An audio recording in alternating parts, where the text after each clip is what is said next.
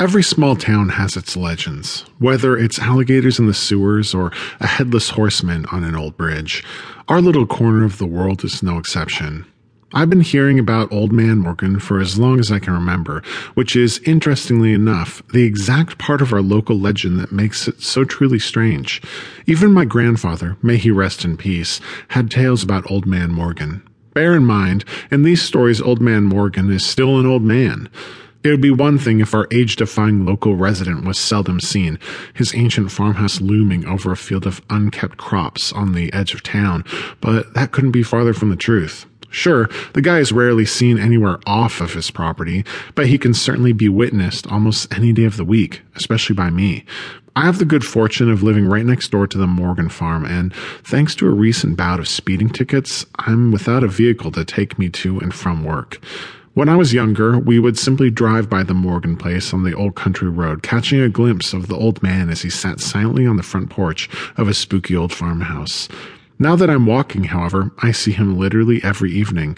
It's kind of terrifying how familiar the two of us have gotten, sharing a distant nod and wave as I pass by his property every day and night. The guy seems nice enough from afar, but I can't help but think to myself, just how old are you? And, of course, there's also the scarecrows. Not only does the mysterious Mr. Morgan seem to completely defy age, but his apparent addiction to both placing and moving various scarecrows about on his property is more than a little odd. I've never personally seen him move the straw men himself, but they seem to end up anywhere and everywhere, sometimes out by the road and sometimes back near the porch, right next to Morgan's rocking chair. There was one morning where I even awoke to find a scarecrow planted right on the edge of Old Man Morgan's cornfield, looking directly into the window of my bedroom. I laughed it off, but I have to admit I was more than a little unsettled by the strange discovery. Everyone at the diner where I work has a story about Old Man Morgan. The dishwasher, Pete, claims that one night he saw a UFO hovering over his house, radiating youth rays down onto the old man while he slept. My coworker Annie is fully convinced that the guy is a vampire. I don't have much faith in either of these ideas, personally, but the mystery still remains as to what exactly is going on over at Old Man Morgan's place. Finally, after a particularly long shift at the diner, my curiosity gets the best of me and I decide to find out for myself, once and for all.